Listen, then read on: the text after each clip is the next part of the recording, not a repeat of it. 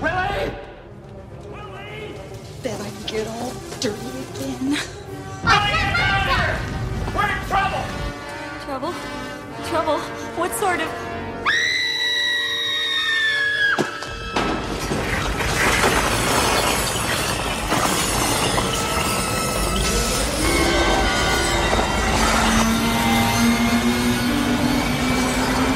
This is serious!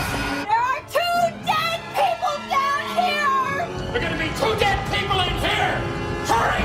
I've almost had enough of you two! Willie? What's the rush? It's a long story, Willie. Hurry or you don't get to hear it. Oh, God. What is this? Andy, what is this? I can't see a thing! Hurry! All right! Oh, I broke a nail.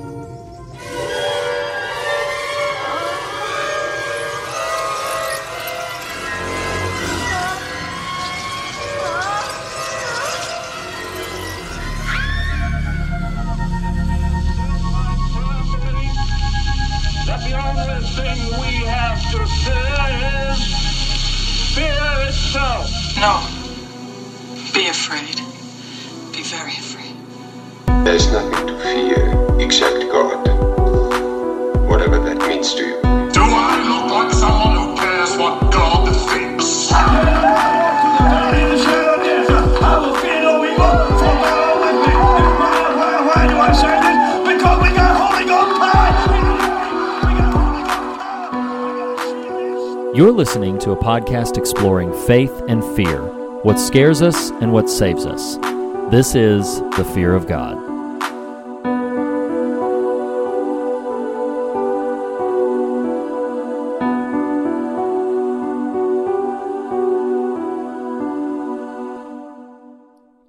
Hello, and welcome back to your favorite podcast at the intersection of faith and fear, where every week we discuss what scares us in order to find what saves us. This is The Fear of God. Speaking to you right now is one of your hosts, Nathan Rouse, and typically with me is fellow co-host Reed Lackey, but guys, he forgot his hat.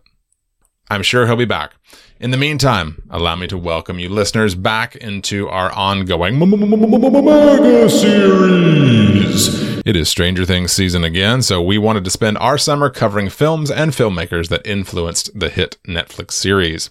The first half of our mega series featured discussions on the works of John Carpenter, and in this second half, Reed and I, to show our love for you, our listeners, made you a mixtape.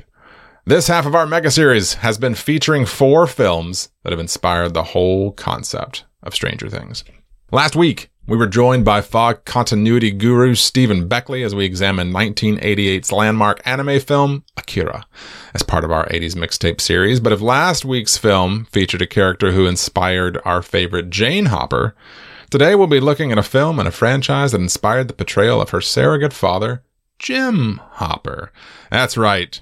Don your fedora, grab your whip, friends and foggers, because we're heading to the Temple of Doom with the one and only Indiana Jones. Additionally, we'll be featuring friend of the show and my brother Josh Rouse back on for our patron-only segment covering Stranger Things Season 4, Episode 8. But before we fall asleep on a plane with no pilot, permit me to remind you, listeners, that here at The Fear of God, we explore. We don't explain. Except for right now when I explain that you can find every fog and fear of God thing imaginable at thefearofgodpodcast.com. Things such as how to support us on Patreon, as well as essays, team bios, episode archives, merchandise, read.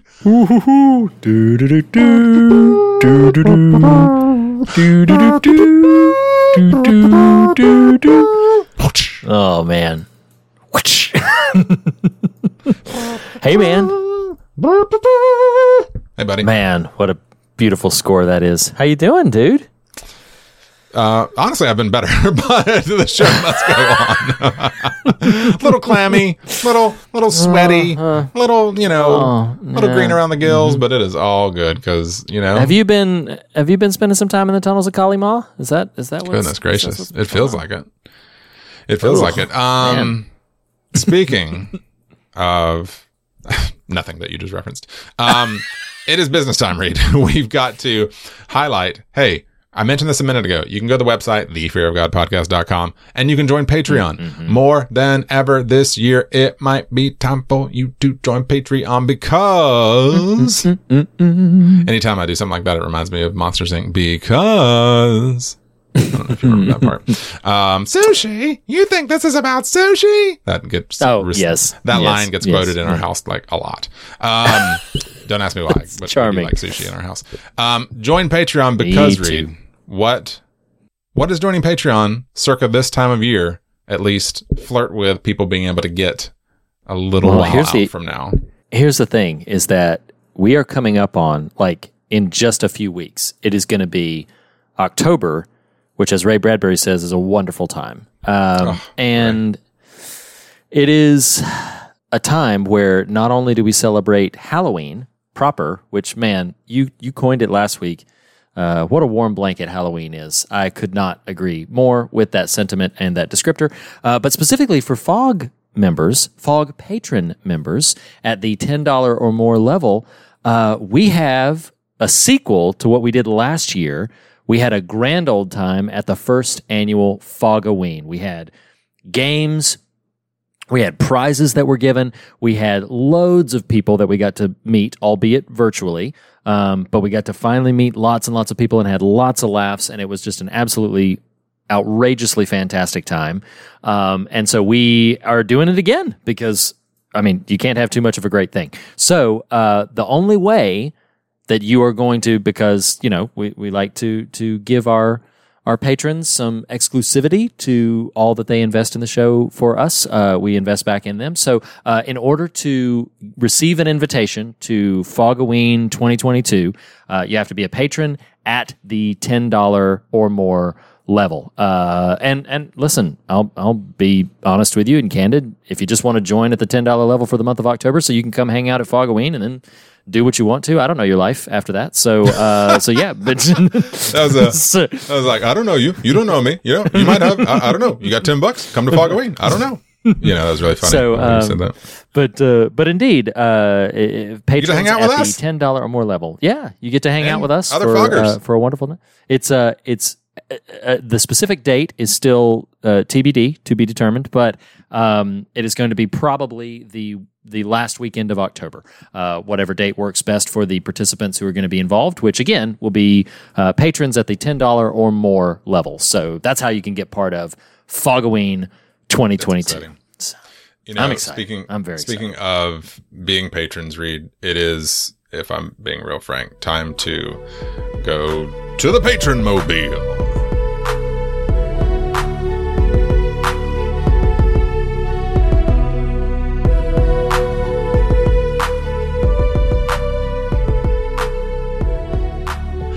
So, about this movie, I love how little bit has become like Jackass Nathan's like, so what are you gonna do about this movie? You know, when really it's just a weird hybrid accent. Yeah, it's just a way to help you come edit time.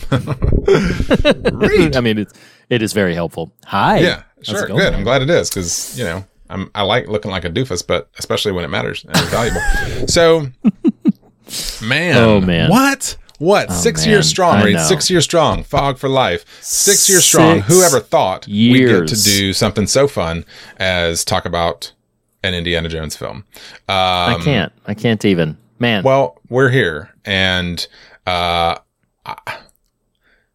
I posed a question. We're gonna do this. Okay. I'm still not super. Here we go. I'm still not super in love with, but you the listicle showed up last week, and I feel the need to bring him back. Lackey the listicle, my occasionally listless looks making lackey. Hi, everybody. There he is. There you are. So I missed you. It's been so long. So this time, Lackey the listicle and Nathan the notary are teaming up. I don't remember your name for me. Say it. Yeah. You know what? I don't have it written down in front of me. I'm gonna try. Nathan the notary, my notorious naysayer of nefarious nomenclature. Maybe nefarious. I don't know. That gives a negative tone, but notorious? maybe you know, notorious. Yeah, nefarious is distinctly kind of villainous. So, yeah, but that's not me. maybe yes. I'm a milky teddy bear. Nathan the Notary, my notorious naysayer of nominal nomenclature. I don't know. I remember nomenclature was in there. I should have written it down. Next time, show up. Next time, write it down and show. It's been a long tell you day. what. Oh, don't I know? So I posed this question after watching Temple of Doom, and I'm not totally ready, but I've got some selections, and I'm just going to go with it because that's what I do. I don't make lists. I make impressions, and then we go with the impressions. You make notes. The actual, you're a notary. Yes, the actual. Yeah, that's it. Nefarious notary. No, the nefarious notary. I make the list. No less. You make the notes. Ooh, fair. nice. Fair. So I watched Temple of Doom, and You did. within moments, yes, unlike Vera Gowdy and the Goonies, give me a break. Just kidding. That was all my fault. But I did watch the Goonies. Just kidding, Vera, you're the best. So watch Temple of Doom to be able to talk about it. And what I posted to social media after doing so was, I can't help but wonder, is there a more iconic and perfect cinematic pairing of character to performer than Harrison Ford as Indiana Jones? Followed by the only other one that came to mind in the moment is, yes, Harrison Ford as Han Solo.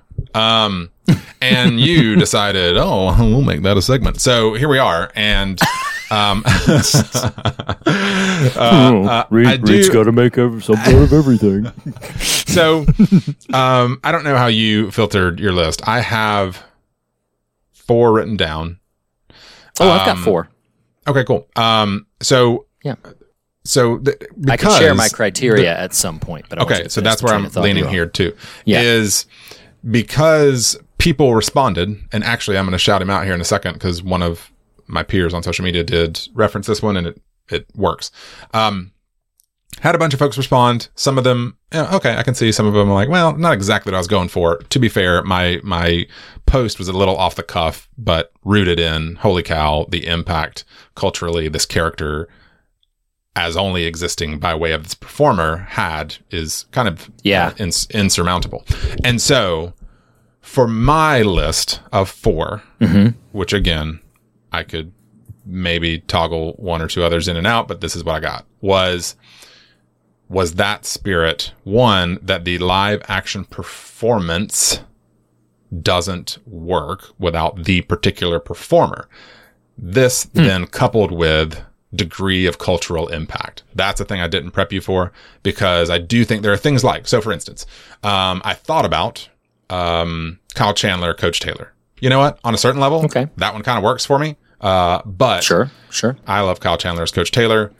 I don't know that it hits these levels. So cultural impact became a guiding light for me there. So I want to hear your first. These are no can I give my criteria? On my end.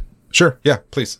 No, so just briefly, so what my list is, I did not factor in cultural impact, but what's interesting is as I look over my 4, I may as well have. These are indelible to culture. My criteria was, number 1, the character in the film couldn't be a mere archetype. So it couldn't be just, this is a great example of a Western hero like Clint Eastwood's Man with No Name or something like that. I disqualified characters like that. The other thing that I did, doesn't mean you had to, is I didn't allow myself to use characters that were based on books. So it had to be a unique cinematic creation, which helped me make my list. That's right. It helped me make my list because then I could eliminate like Harry Potter and, Annie Wilkes, Kathy Bates kind of stuff. Like, it just helped me to be able to just wash that all away. I was like, for my list, it had to be unique cinematic creations. Couldn't be based on previously existing material, either a TV show or book or comic or anything else. And then the other one is kind of similar to what you described earlier. The actor's performance had to be so indelible that even if the character had been played by somebody else, and 2 of mine have, even if the character had been played by somebody else, the definitive, it's indelible, this character is this person, and you just can't think of it in any different terms. So that was my criteria. So. Sure. Well, I want to nuance a little bit too. So you're going to see a theme here, and it's partly just the franchise model I couldn't get away from it. And while I did not omit pre-existing characters, that was my impulse initially. But the more I pondered the ones I chose, the more I'm like, but what they did in performance became the template for the publication moving forward. So you're getting a sense of where I'm heading here. But go ahead and start with one of yours, and then I'll pivot over to one of mine. All right. So I'm going to start with the one that is probably the least obvious in these. Man, all four of mine are great. I'm just going to go in the order they came to. No, I love it. All four of mine are great. That's funny. All right. So this is a little bit. We're automatically excluding Indiana Jones, though, right? We're not. Like, yeah. Indy's not on mine. Yeah, because that prompted. And I should also say, in case I stumble into ones that other people mentioned, I saw your post, but didn't see anybody's responses. So apologies if I trample on somebody else's and pass it off as my own. This is an original. Okay. So my first one. It's the one, the only Arnold with "I'll be back." Like Arnold as the Terminator is specifically Arnold as the Terminator. There have been other Terminators that have made their way to film, but it's Arnold. Arnold's original creation from that original film and even the reinterpretation in the subsequent films. Like, you think Terminator, you think Arnold. And to a degree, you think Arnold, you think Terminator. I mean, they called him the Governator when he was the governor of California. So they're so indelible as an entity. I was like, Arnold Schwarzenegger as the Terminator is on my Mount Rushmore of these lists. So I can get behind that. And here's the thing: you make lists and you get very enthused about them. I make lists, and because I'm like, maybe. I actually really like my choices, but it's funny because someone offered Arnold's, and Terminator didn't immediately come to mind, and I was like, he's in a lot of stuff. You know, your Commando, Running Man, you know, even Predator. But I don't think deeply about the questions I sometimes ask of a pop culture variety, so I just wasn't thinking about that. But no, that one definitely works. So potentially least of mine, I'll throw here, not because it doesn't meet the criteria I was after, but because someone can make a case of like, oh, that's a cheat. So I can understand that. I did in this spot choose Andy Serkis's portrayal of Gollum / Smeagol. Oh, okay. You know, it carved out a brand new path in the entire cinema industry. There's a world where anyone else does not deliver what became that character. That's mine. Kind of fourth on the list, Gollum, Andy Serkis.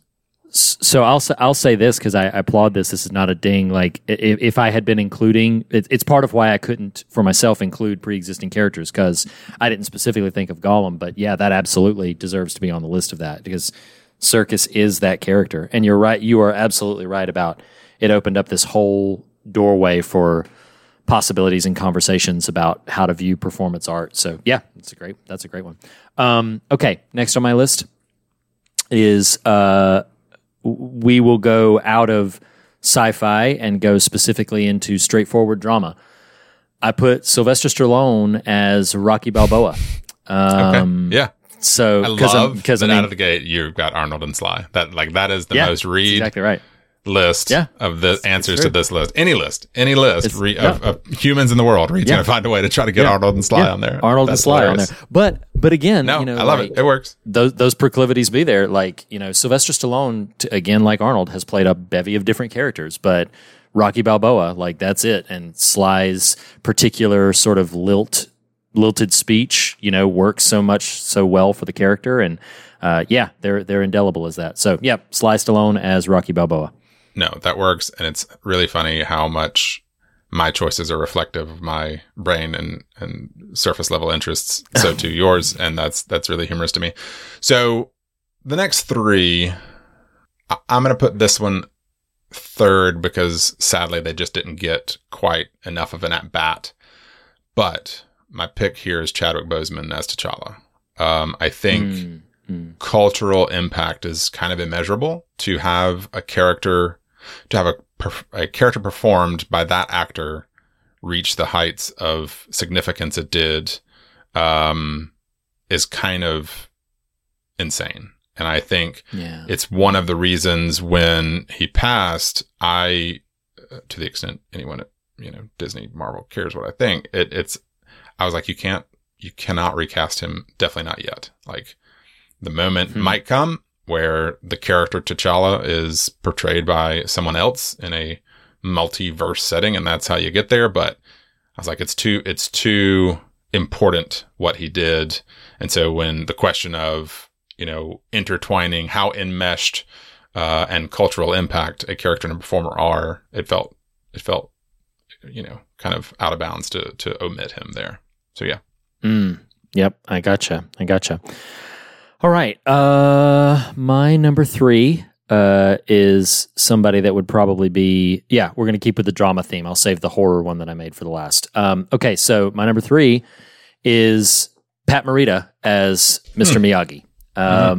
Even though Jackie Chan later played the character in the remake of the film, Pat Morita is who people think of, his particular vocal affectations, his particular stature and frame, and just that visage, so indelible, not only to the character of Mr. Miyagi, but also to the idea of sensei in many ways. And in some contexts, for fans of Karate Kid or people who have seen that Miyagi is the ultimate sensei. And so, so on my list is Pat Morita as Mr. Miyagi. I didn't really rank these this time, but Pat Morita as Mr. Miyagi. I'm sort of mentally ranking them in real time for mine, but I kind of love all these choices. So again, thematically, some threads here. So my next would be, and again, think cultural impact too. Though all 4 of these characters exist previously in different publishing settings. How I was measuring this was degree of familiarity previous to Performance X, right? And so from that standpoint, if I'm ranking these, my number 1 and number 2, my last 2 are very, very, very, very close to each other. But this is the one I'll give credit to, a gentleman named Benjamin Umansky, who put this in my brain. And the minute he said it, I was like, yep, that's it. And that's RDJ as Tony Stark, Iron Man. In 2008, 2007, if you'd polled 100 people out in the wild and said, Iron Man, they would have been like, Who? Right, exactly. Her? Yeah. So to take a character that had pre-existed for 40 years and to elevate it to even call Iron Man the character a household name in 2022 feels diminished, right? This is one of the signature stars in portraying, living into, imbuing in character form what has become perhaps one of the most recognizable visual characters in pop culture, period. Absolutely. So that would be RDJ Iron Man. All right. My number 4, or, my 4th and final, top of the list, bottom of the list, whatever, is one that is so indelible that we even saw a portrayal by a different actor of this character, and this is a great actor, but it just wasn't the same. It definitively just could not get off the ground. And in the spirit of horror, Robert Englund as Freddy Krueger, that marriage, what he brings to that character. And again, I was going based off only unique cinematic creations.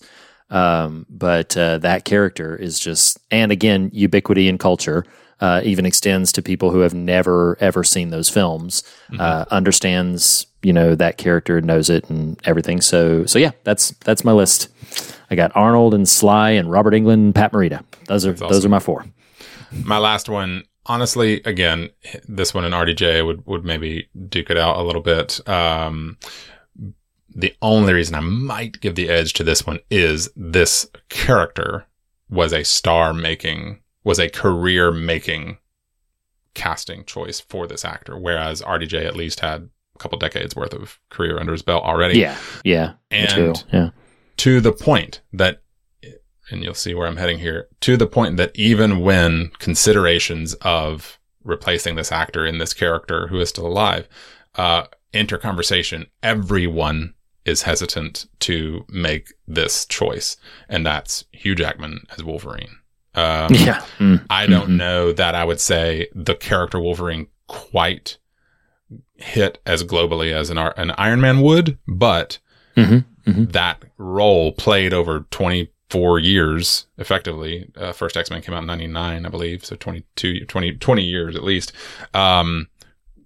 Career defining, you know. Oh yeah. It is the sort of, when I say, you know, the portrayal on screen redefined what the sort of design of the character was in publishing. This is what I'm talking about. Like this character had never been performed in live action setting.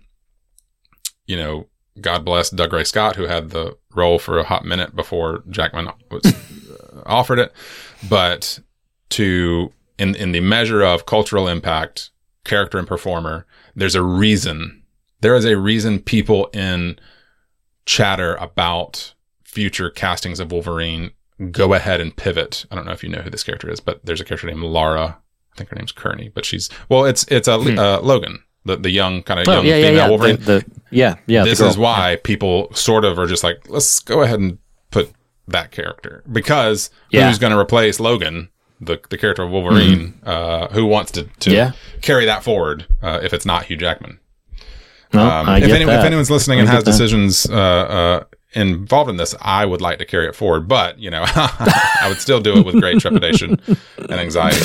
Oh man, that's awesome. That was fun. So that was fun. Yeah, that was fun. That was the appearance, you know, by Lackey the Listicle, the occasionally list-making lackey, and Nathan the Notary, my notorious naysayer of negligibly nominous nomenclature, which there you go. Looked up. And Nathan the Nocturnal, Nathan the Half-Hearted. Well, let's do this, because what spawned even that was my watching of Temple of Doom and just being I don't even know that I would say, oh, Temple of Doom's a favorite of this franchise per se, but just this portrayal of this character by this actor is just peak franchise cinema. I mean, just nothing. Even as I was thinking about my list, I even thought about Mark Hamill and Luke Skywalker. And I think there's a world where maybe, but I don't know the legs are quite there, right? At this point. Although maybe, you know, Star Wars heads will come at me for that, but, they'll come at you for anything. You just mentioned Star Wars, they're ready. They're just like, kill you. What'd you say? I said I love Star Wars. Oh, okay. All right, fine. Okay. Which one? Only Rise of Skywalker. This is the only one worth loving. I'm not answering that question. Leave me alone and get out of my house. But I couldn't shake. It is wild watching cinema magic. I mean, if I'm being real frank here, it's like Spielberg, George Lucas, who, again, this is actually largely considered one of the, not wonky in terms of execution, but it's got a little bite to it. It's a little mean-spirited. It's got maybe some racial elements that haven't aged well. True. That said, in terms of filmmaking and putting really attractive actors in really compelling roles and letting them cook, I don't know that there's quite a level like this that he pulls off here. Yeah. And you're referring specifically just to Harrison Ford or the film as I mean, honestly, something that we don't get a strong sense of anymore these days, and I don't know if it's a good thing or a bad thing, but I have only seen parts of this, so I'm literally just going to point to it to borrow the language. Ethan Hawke recently directed a docuseries for HBO called The Last Movie Stars. And so I literally only reference it because I've watched a little bit of it, so it's in my brain, but also that phrasing, movie star. We have a lot of celebrities and a lot of very talented actors and performers and everything, but there is something, and again, I don't know if this is a good or a bad thing, but I think Harrison Ford is cut from this kind of cloth of just like, that man's a movie star. And I mean, you know, there are a lot of talented performers like that, but it's almost like, I won't say the acting is inconsequential, but Harrison Ford has delivered plenty of performances where I'm like, that's not a very good performance or whatever, you know, like, but it's just, he's so charismatic. He's so eminently watchable. Just the camera absolutely loves him. Like he's just a born movie star, you know? It's so funny that to hear you kind of go down that path, because one, I am interested in that Ethan Hawke that piece, but also what I've seen of it, I've liked. It's good. Yeah. I'm not going to name this performer because it feels mean spirited to beat up a little bit, but there is an actor presently, headlines huge franchise films that in a lot of ways I really enjoy. In some ways I find a bit cloying on screen. And strong word here, but a bit insecure. And it was so funny because of this, watching Temple of Doom. And this is what I mean by the film craft. It's like, Spielberg knows how to light. Spielberg knows how to frame shots. Spielberg knows where to focus. But you watch Harrison Ford in this, and dadgummit, you're like, this guy is a friggin' natural. Like, he is absolutely delivering lines, with swagger to spare, totally confident, owning every shot he's in. So no, it is just wild watching something like this. And to be fair, and we can dally here a little bit if we'd like to, but I love, very special place in my sort of adolescent heart is Last Crusade. I haven't rewatched it or Raiders anytime recently. I saw Crystal Skull once in the theater, found nothing really enjoyable about it, which is unfortunate, and have never revisited it. And so, I don't know if I were to sit down and watch all of them, how I would feel across the entire franchise, but even just watching this one, it's just an actor at his peak, just killing it. Well, so if I can piggyback off of that. Yeah. I've rewatched Kingdom of the Crystal Skull once, so I've seen it a total of twice. When I saw it in the theaters, I fell asleep. So if that tells you anything, but I not for the whole movie, unfortunately, but I did fall asleep. I love that you felt the need to qualify that. Like, wait a minute, it sounds like I just took a 2-hour nap in a movie theater. Yeah, but I don't like Kingdom of Crystal Skull almost at all. Last Crusade, specifically for me, is on a very, very small list of films that when I was 8 or 9 years old, I got the VHS and just wore the dang thing out. Sure. The 3 films that immediately come to mind are Beetlejuice, Batman, and Indiana Jones and the Last Crusade. Interesting that there's 2 Tim Burton films in there, but Last Crusade is so, and I've rewatched Last Crusade multiple times since then, dude. If you feel, and I'm not taking anything away from Temple of Doom, we're talking about Temple of Doom, but the energy that you feel right now, like, man, revisit Last Crusade sometime, because holy I do cow, love that one. It's amazing. It really does have a lot of sentimental value to me, but yes. Yeah, and most people regard Raiders as most objective thinkers regard Raiders as a superior film. I don't join them, and I don't know if I'm being totally objective to Last join Crusade them. or just period? What yes, yeah. Raiders as peak Indiana Jones. Raiders is a phenomenal film. I love it. Last Crusade does have an edge above it for me personally. That's what I would put at the top. But they are on peer shelves. Raiders and Last Crusade are just amazing movie magic. Temple of Doom for me is like, I'm struggling to find a way to describe it appropriately, but it's the one that's like, it's a little bit more absurd. It's a little bit more manic. I love the way you put it earlier where it's like, it's got a little bite to it. There's some elements to it that haven't aged terribly well, just in terms of like stereotypical things and stuff like that. But what I love about how you've couched this here specifically, I'll take your note about Harrison Ford's performance, build upon it on the whole film, is if taken by comparison to its older and younger brothers in Raiders and Last Crusade, it's gonna be sort of third on the list for almost anybody. But if taken on its own merits, it's such a propulsively enjoyable piece of filmmaking. Like it's so. Yeah, there are some elements in there that are just like, well, that's just a little wacky and that's just a little manic. And I think in this one, more so than any of the others, except for maybe Crystal Skull, I usually don't feel in an Indiana Jones film. That's not physically possible, but I feel it several times in this movie. And I'm not just talking about the heart, but there's several times where I'm just like, that's not. You don't think possible. that mine train ride is believable for you? But you know what's funny about literally like hops the track. Oh yeah. I was like, okay, here we are.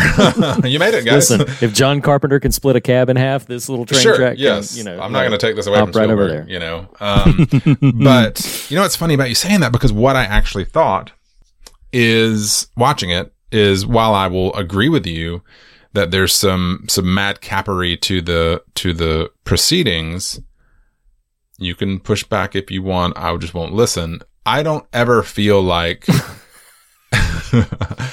in this movie. I mean, you can waste your breath if you'd like to. Yeah, I won't care. In this movie, I never feel like Harrison Ford winks at us. And that's saying something, given the nature. Like, he doesn't. He feels it's he totally, mm-hmm. Yeah. I mean, I think, Kate Capshaw, every now and then I'm like, okay, but that's, it's not, now I just most of the rest of the movie does, but no. Yeah. Capshaw's included in that. I think she's adorable in this movie, but she is very much playing to the cheap seats. She's playing very, very big and very, very broad performance. And it's a choice. I'm not even saying that as a ding. It's a choice that she makes for this character. Everything's exaggerated. I'm also agreeing with you. Ford never winks at us once in this. He plays it very direct. I agree with that assessment. Many other things in the film do wink at us in some absurd ways, but Ford never does. Yeah. I agree. And that kind of impressed me. I was like, he is swinging for it, and that's pretty cool. Any just sort of generic stuff before we get to That Ain't Right that you want to highlight? You caught who the gentleman was leading them to the plane, right? I didn't initially, but it's Dan Aykroyd, yeah. Yeah. I felt proud of myself in watching that film as an adult that I caught it without looking it up. But the one thing that we could pivot into That Ain't Right, but there's lots of little didactic things that you could kind of point to. It's hard to know exactly what to. I'll say it this way. It's funny. I'm so sorry to cut you off, but your note about the movie winking at us. What just came to mind was the 3,000 foot drop of a inflatable device, that hits the ground with ease and then careens off a cliff into the water safely. Okay, no, you're right. All of it. Yeah. It's just this is a titanium raft, is what this is. Yeah, like they're this is stupid. Yeah. But it's kind of lunacy. But then there's also like the dinner scene where it's just like, okay, like come on. Like this is a little absurd. But I think too the thing that just really holds it back a bit for me it's also a little loosey-goosey with just time and placement realities. Like we talked about that train car, just like jumping off the tracks. I will never forget, shout out to our professor, our mutual professor and guest of the show, Keith Cassidy, where he said that when he watched that in the theater, I think he was the one who shared the story. He said when he watched that in the theater, he heard audible groans from among the audience when that happened, where he was just like, like it's just kind of really, really ridiculous. It's funny, I think, because I think my critic hat wants to be more indicting of some of those excesses, and I do think, yeah, there's some silliness there, but something about watching it this time, in part because it's been years, decades since I'd actually sat down and watched this movie beginning to end, that just I kind of didn't care, and so that was a little bit fun, to just like, okay, cool, that just happened, whatever, it just didn't bother me a whole lot, even if, yes, in an empirical kind of objective film criticism way, that's dumb, but I did. I also love how. Yeah. Oh no, sorry, we both started. You first. No, I'm gonna let you go, little guy. My little short round. Wow. Well, I didn't mean to. Wow. Okay. No, I'm just kidding. I love how when he drinks the poison. Mm-hmm. The poison from Cusco. Literal poison. Yeah, that's the poison, right? So when he like seconds after he drinks it, he's like collar sweating. It's already starting to do his work. But we have a whole 10-minute scene of him running and jumping and dodging everything else. And even the guy said, like, the poison works fast. I'm like, well, not that fast. Because, faster if you die by gunshot. That's what I'm talking about. Is I was like, okay, this feels like really slow-acting poison. Is he, like, worked up his iocane powder resistance? Man-sided iocane powder. It's like, oh my god! But like even before he jumps in front of the gong, he's just like out exposed with very close gunfire. Oh, but all they can hit are the tiny chains to the left of him. Like that's all they can hit. So, well, and it's funny. I'm going to pivot into maybe a dislike that gets me to a like. So, this movie does have a bit of a checkered genesis insofar as, even Spielberg and Lucas talk about it being a little bit mean-spirited, because they both were, in the midst of romantic relationships falling apart, and how that kind of comes out in perhaps some unfortunate ways in the film. So I do think you'd use this word, it's a choice. I think it might be a poor choice that Kate Capshaw is her delivery is the way it is. I think it's a poorer choice that they let that be the performance. Meaning, the movie clearly is lampooning her, the only female of any significance in the film. It's one thing to be a bit like, stereotypical, woman on an adventure story. Like, that's one thing to kind of play with some of those tropes. It's another thing just how far they lean into it. That's a long-winded criticism, not a long-winded criticism, a long-winded criticism to get to. All of that said, I found great joy in the scene in the jungle when Short Round and Indy are trying to play cards. And it's they so are funny. Just going back and forth, just fighting about cheating or not cheating. And it's almost Looney Tunes-esque. She just keeps encountering these escalating degrees of threat in the jungle setting. But I did love that set piece. That was really fun. I mean, it's funny. She and the vampire bat like screaming at each other in each other's faces. Yes, it's I mean, well, that's the thing is like if you can and it sounds like you did in your viewing of it.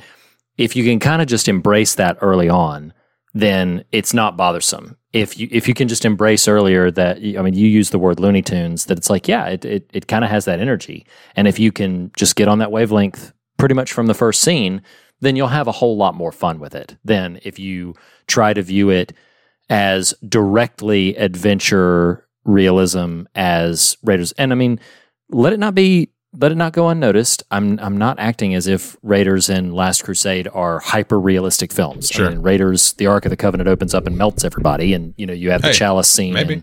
And, but we don't know. You've been there. Do you know? So that's what I thought. So,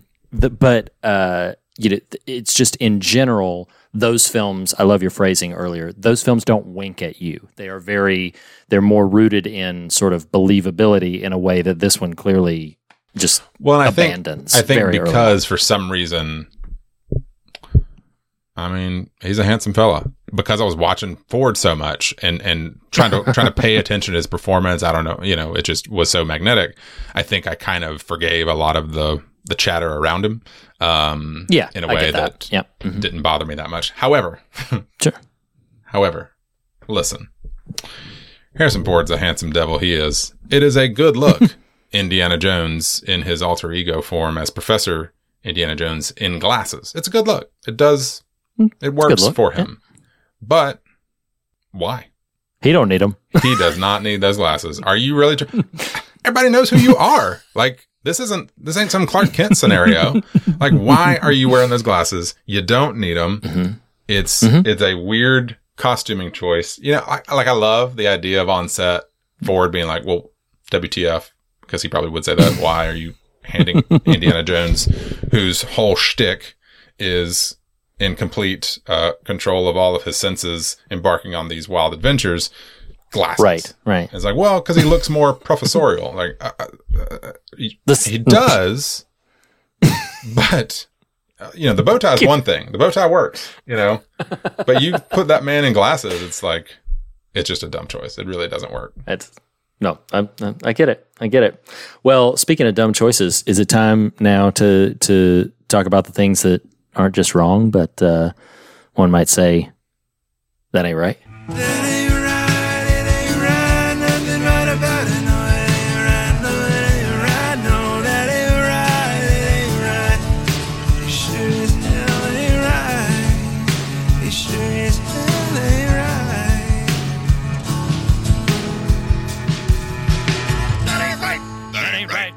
That sure as hell ain't right. Let's do it. There's a lot. All right. There's actually a lot of that ain't right in here. There is so much that ain't right. That is not, classified as quote unquote horror. One, it did beget an entire new MPAA rating.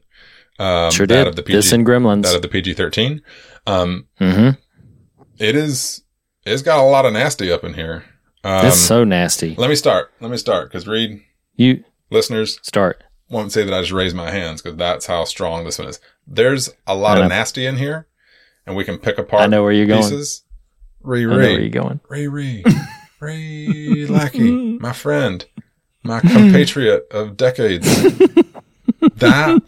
Those bugs, that floor of bugs, her having to reach in, the way they shot You don't talk it about with those mean-spirited. creepy crawlies on her back, like, oh my God. I'm Yeah. not saying Oh, yeah. I would eat monkey brains before I would do what she had to do there, but I would consider Yeah. it. Oh, absolutely. That's Absolutely. Listen, terrible. I already know. Listen, probably no friend, and maybe nobody besides, my immediate family loves me more than you do. But I know full well if I was trapped in that place and I You'd be needed dead. you to reach your hand in, I'd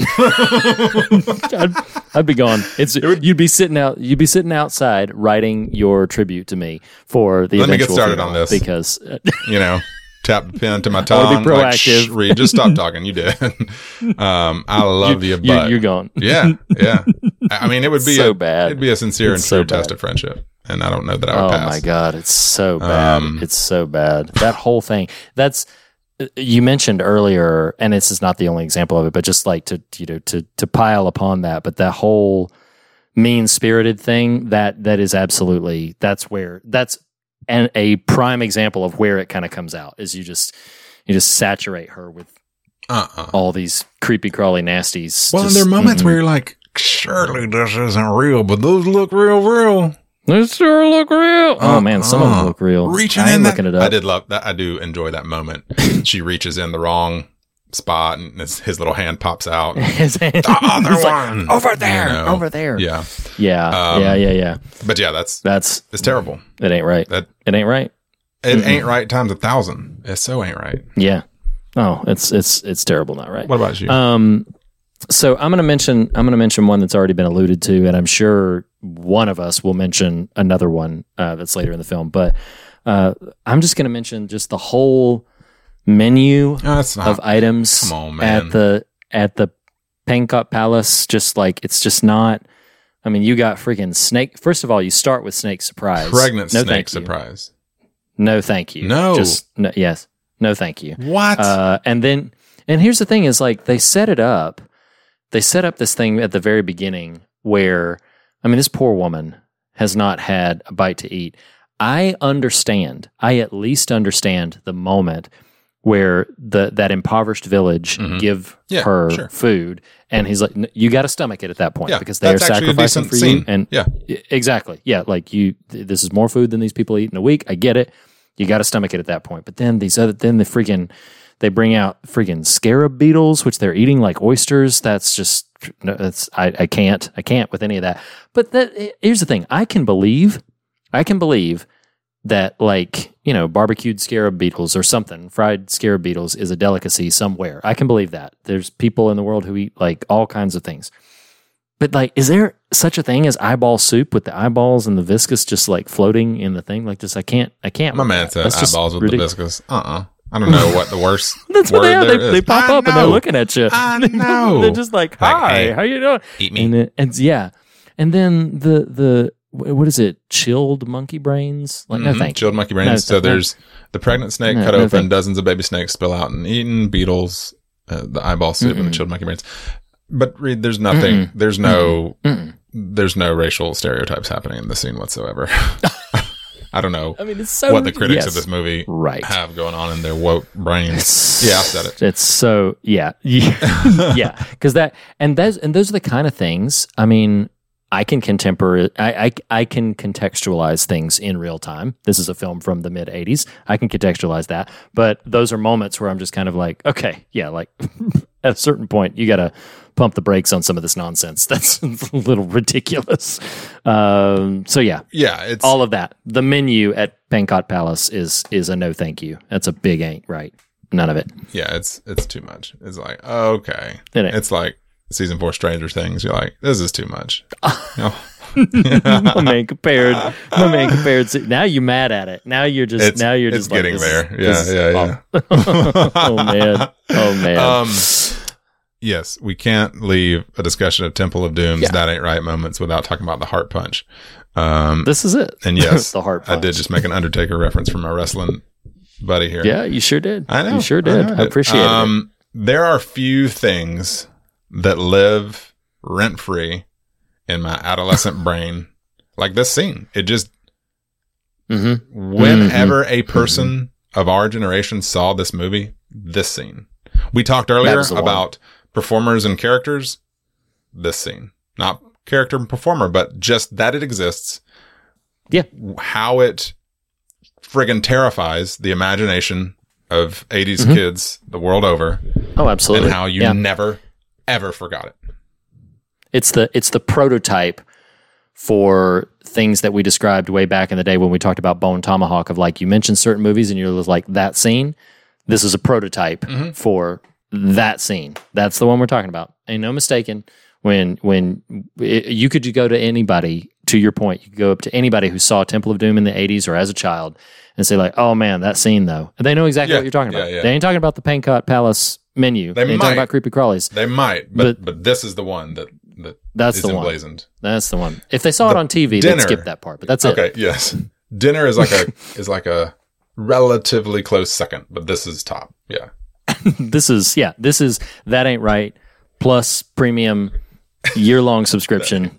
This is which is funny because even watching it now, you're like, that's an interesting scene. I've lived kind of in deep anxiety about this scene for decades. Clearly, I'm sedated when I watch these movies. But here's the funny thing about it. No, I have spent most of my life going like, man, films don't desensitize you. You have disproven that. Like, freaking the first time you watch Thing and you're like, oh my God, that dog. And now you're like, look at that dog. Like, and then you talk about this scene living in infamy and you're like, look at that. He just ripped that man's heart out. He shouldn't have done that to that fella. Look at that. How's he still kicking? Your brain keeps going to the mechanics of it. Wait, how's that possible? How's that work? Instead of jaw dropping, right, terror, agape, like, oh my God.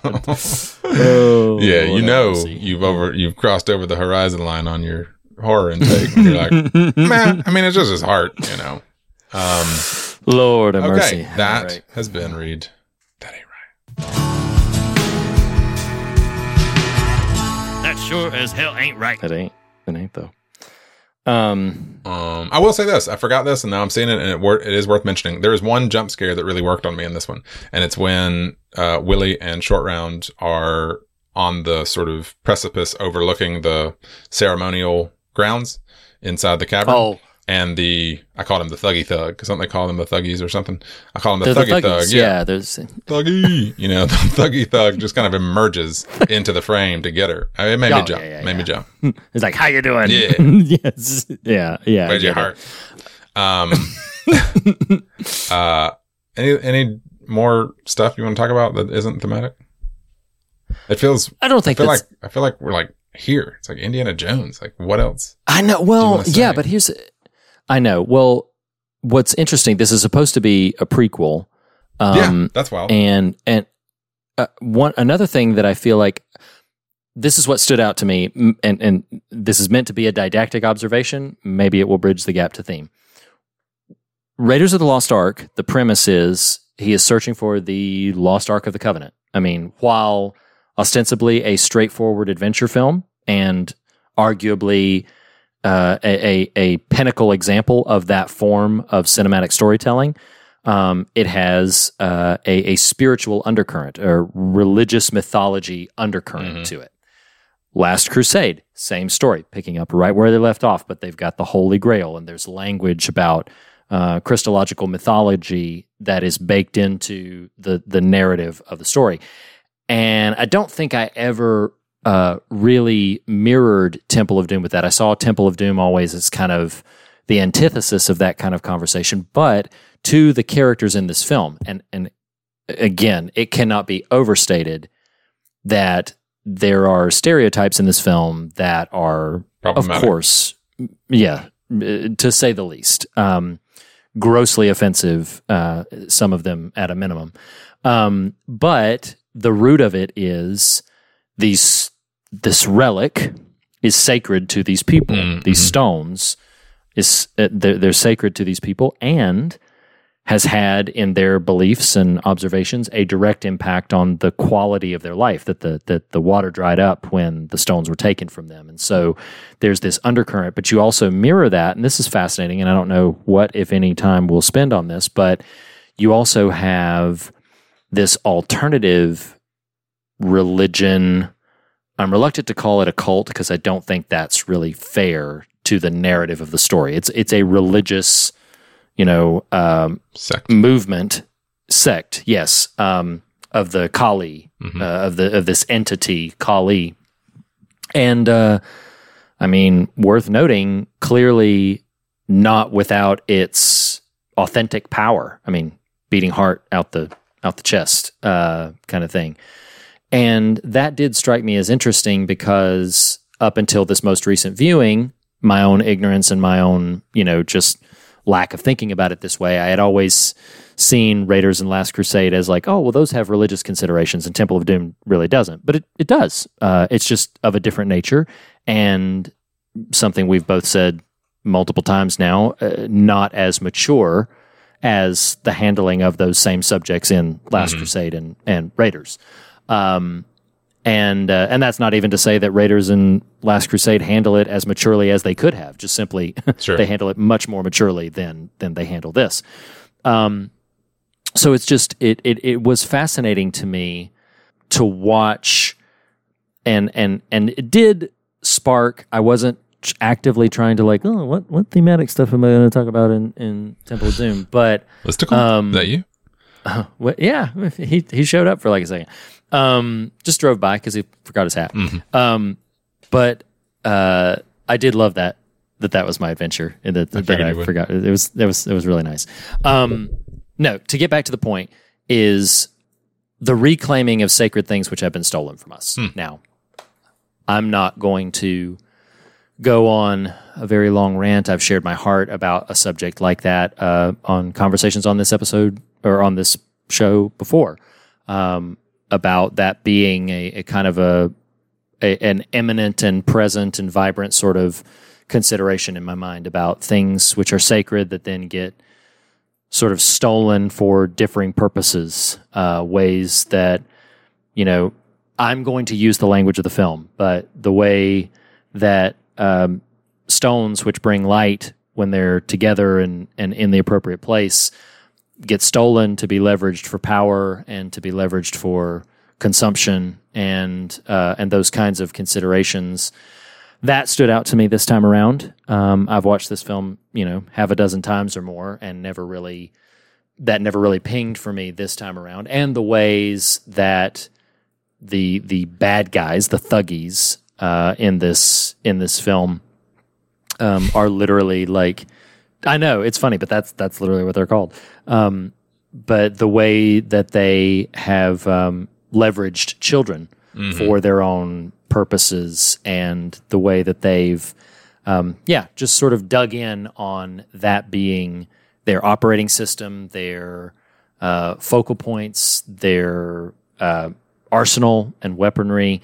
They have poisoned the mind of the Maharaja, that little preteen guy, but that wasn't lost on me either, that he, the leader has been, in this particular scenario, has been sort of captivated and brainwashed is the only word that comes to mind, but he's been hypnotized and sort of the veil has been pulled over him by this religious sect. So that was, a lot of that was just bubbling under the surface. And the film, I say this sincerely, the film is not mature enough to say anything substantive about it, because the film's primary aim is thrills and laughs and adventure. That's the film's primary aim.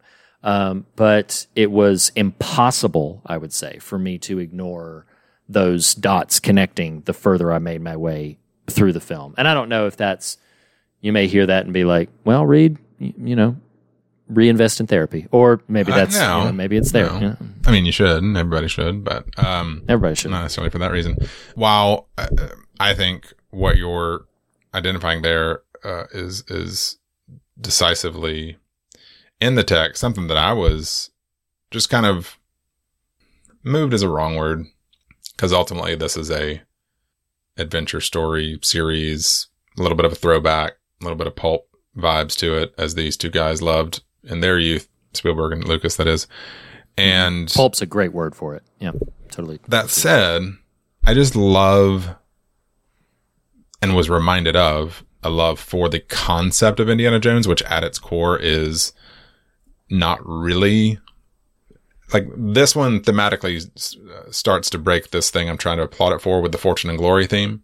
But generally speaking, what this guy is after, even though he's super skilled as an adventurer, is kind of reclaiming, or might be the wrong word, restoring, placing in its right place cultural elements, like from a historical standpoint, from a sociological standpoint. Like there's just something really lovely about that concept. Now it's going to have its, its extremes, and one film to the next is going to potentially fall off on sides that steer away from that. But I just love the idea of that. Like it might be in Last Crusade, just a line that burst into my brain of "this belongs in a museum" or something. I can't remember which film that is, but that's Last Crusade. Yeah. Just this belongs in a museum. Yeah, just this idea that his goal, again, someone could poke holes in this idea, but what I took away from Temple of Doom this time was appreciation for the character of Indiana Jones as adventurer out to restore things, not purely for self-gain, which feels a little uncharacteristic of traditional adventure storytelling. Yeah. And you're not at all wrong to cite this specific adventure of him reclaiming the stones from Pankot Palace as unique to all of his adventures. Now, I haven't seen the entirety of like the Young Indiana Jones series, so I'm not talking about that. I'm talking about the films. The film adventures, it's all that. Even Quest for the Holy Grail and the Quest for the Raiders, or for the Lost Ark of the Covenant, begin as let's claim them so that we can have them and so that we can display them, or so that we can at least, and in a couple of instances, in the very beginning of Temple of Doom, he's selling to the highest bidder.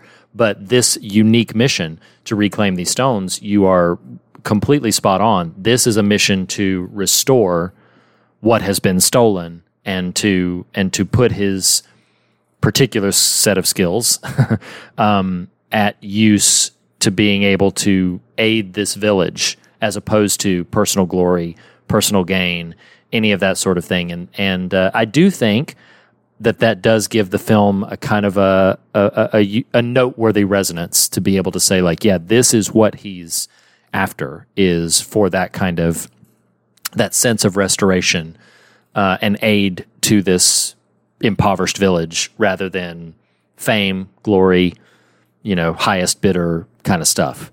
It's so funny. This is utterly random and might be my last note before we just, it's up to you if we want to go ahead and go to the fog meter, but this is not what I was referring to earlier when I was being a bit coy about current modern actors. But because my kids like these movies, the last couple of days they've been watching the Pirates of the Caribbean movies, which I've gotten less and less affection for over the years.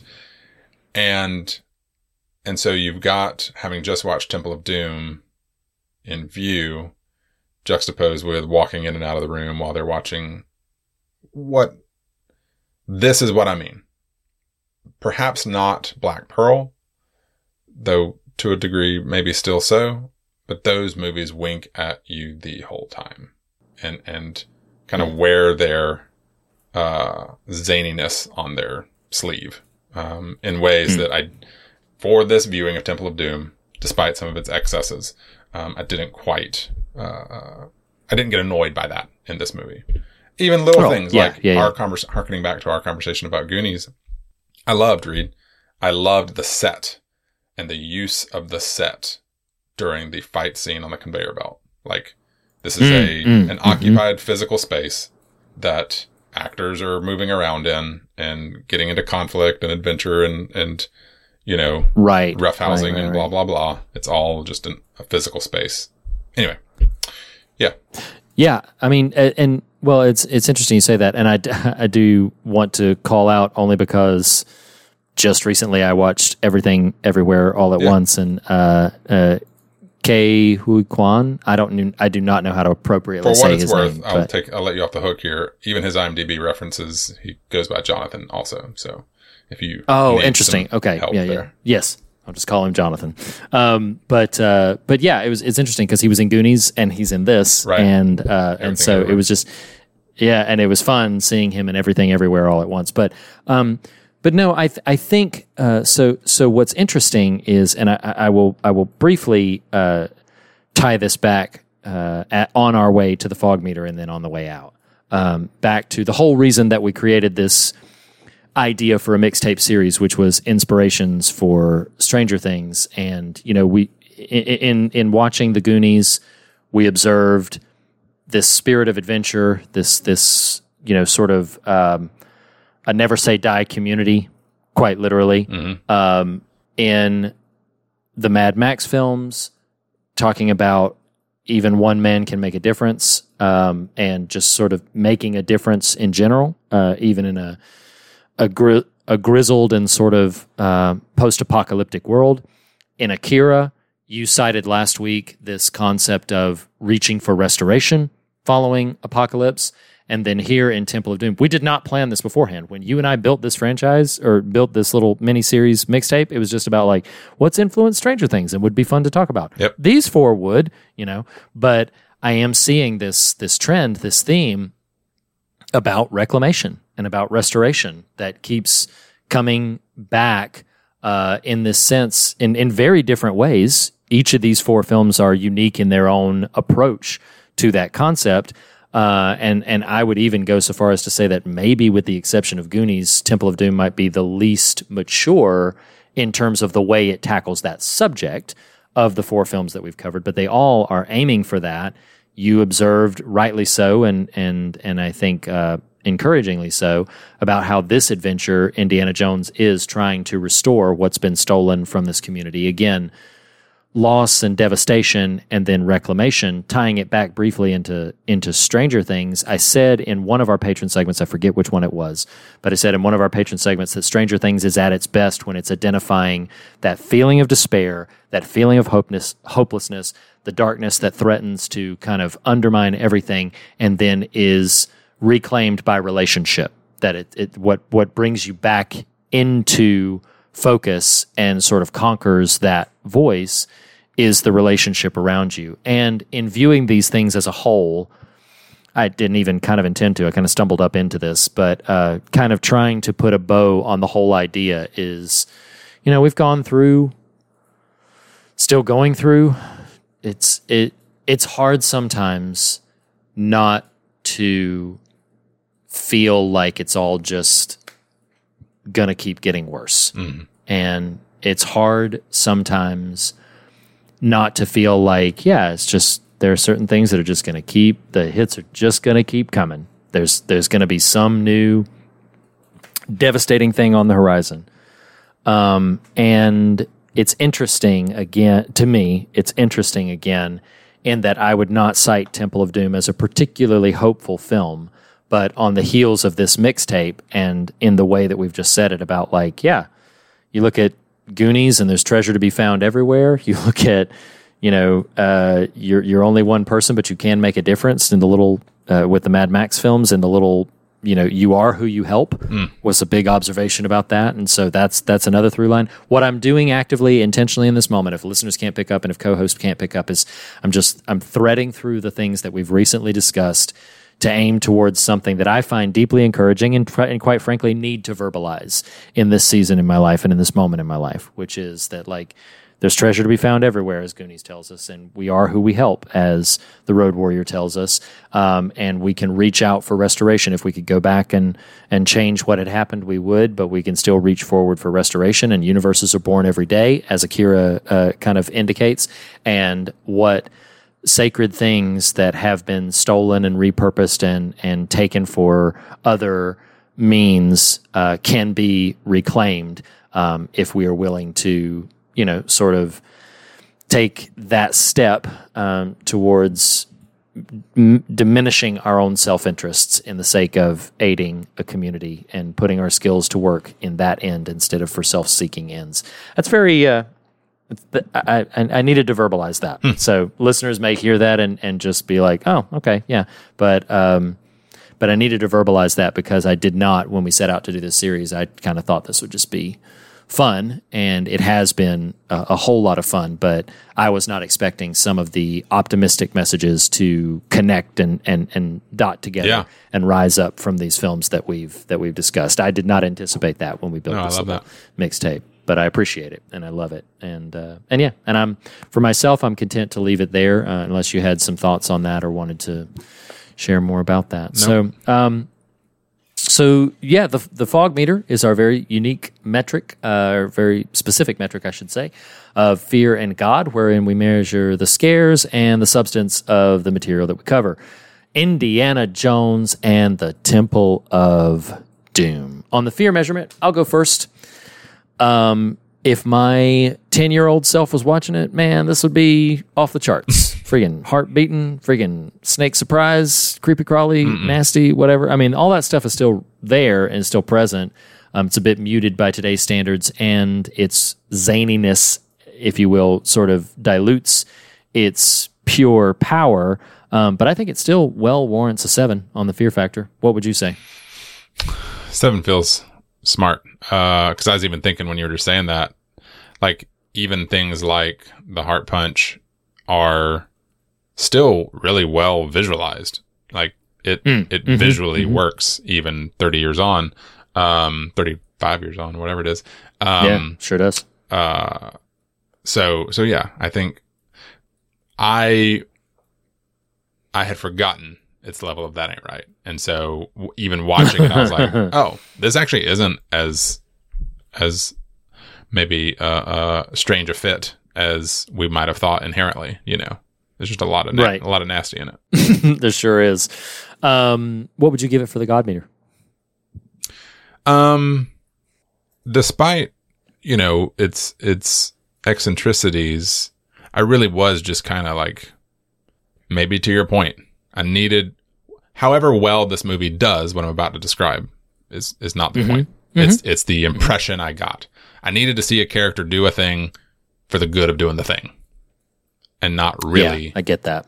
Because he wanted the thing, or, you know, or I get that. You know, gain is his goal. So something about that really struck me this time and really resonated. So at least from my version of that idea, I'll go with a 7, a 7 on this. Okay. I hear you on all of that and even agree on all of that. I think my version of generosity is still going to tone that down a little bit because I can't quite escape. And I would say this just in general, like, strong time is precious. Strongly encourage if you're sitting in a moment and you're just like, oh yeah, I'm kind of on this wavelength, would really like to do something different. Check out Last Crusade again, rewatch it, because man, all the thrills and all of that with some even more depth to it. On the depth factor, I think we've latched onto something that is text of the film, but I don't think it's intent of the film. I'm going to, again, in the spirit of generosity, even just kind of land at a 5 for myself. Would revisit those other films. They hold up so remarkably well. That means that we give Indiana Jones and the Temple of Doom a 6.5 out of 10 on the fog meter. Still a pretty substantive showing for a film of this nature and of this type. Do you recommend it? Yeah, I think it was fun. And I'll frame it this way. I wouldn't recommend Crystal Skull, but even with this being maybe a shaky link in the chain of the franchise, I still kind of enjoyed the watching of it and kind of had fun with it. Oh, absolutely. Yeah, absolutely. That's exactly where I am right now. Like, yeah, it's an Indiana Jones that fits the bill, and it is fun. It's not going to waste your time. It's entertaining. And so, yes, I recommend it. I'll say the opposite. I also don't recommend Crystal Skull. I don't recommend it as enthusiastically as I would Last Crusade, but I still recommend it. I think Temple of Doom is great, and I have fun every single time I watch it. There's some scenes in here that are still just a blast. That bridge scene. That's great. It is great. That whole bridge scene is just wonderful. So yeah, there's some really great stuff in there, and like I said, near the beginning of the episode, when compared to its siblings on either side, it pales. But taken on its own merit, it's still such a thrilling and fun adventure. How can you not have fun watching Indiana Jones and the Temple of Doom? So yeah, that not only concludes our discussion about Indiana Jones, but it concludes our mixtape, the second half of our series.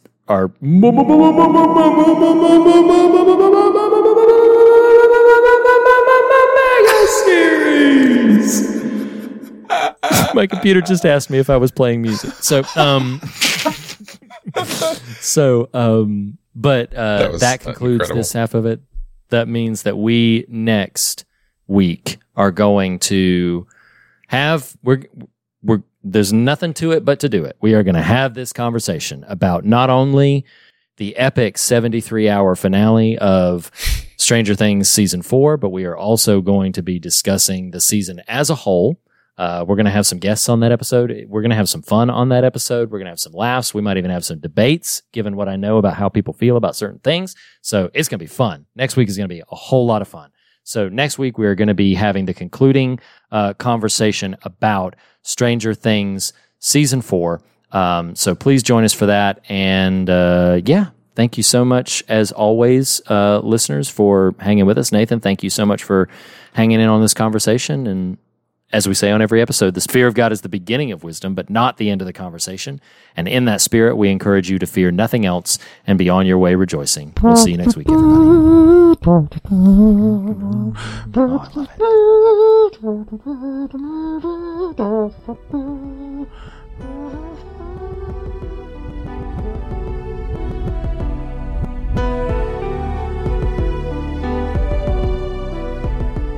The fear of God is the beginning of wisdom, but not the end of the conversation, and you can continue the conversation in a variety of ways.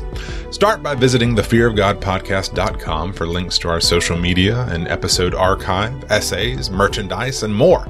If you love what we do, consider becoming a patron by visiting patreon.com/thefearofgodpodcast, where you will unlock exclusive bonus episodes, extended standard episodes, online events, and so much more. Special thanks to Jacob Hunt of TracerMatula.com for our artwork, our assortment of talented musicians Andrew Nelson, the Island Family, and Jackson Harper for our varied show tunes, and to Lee Wright and Reed Lackey for our theme music. Special thank you also to Tyler Smith at morethanonelesson.com. Lastly, be sure to subscribe to us on your podcast platform of choice, and if you listen to us through Apple Podcasts, we would greatly appreciate a rating and a review. Thank you for listening, and we'll see you next week. Hi, everybody.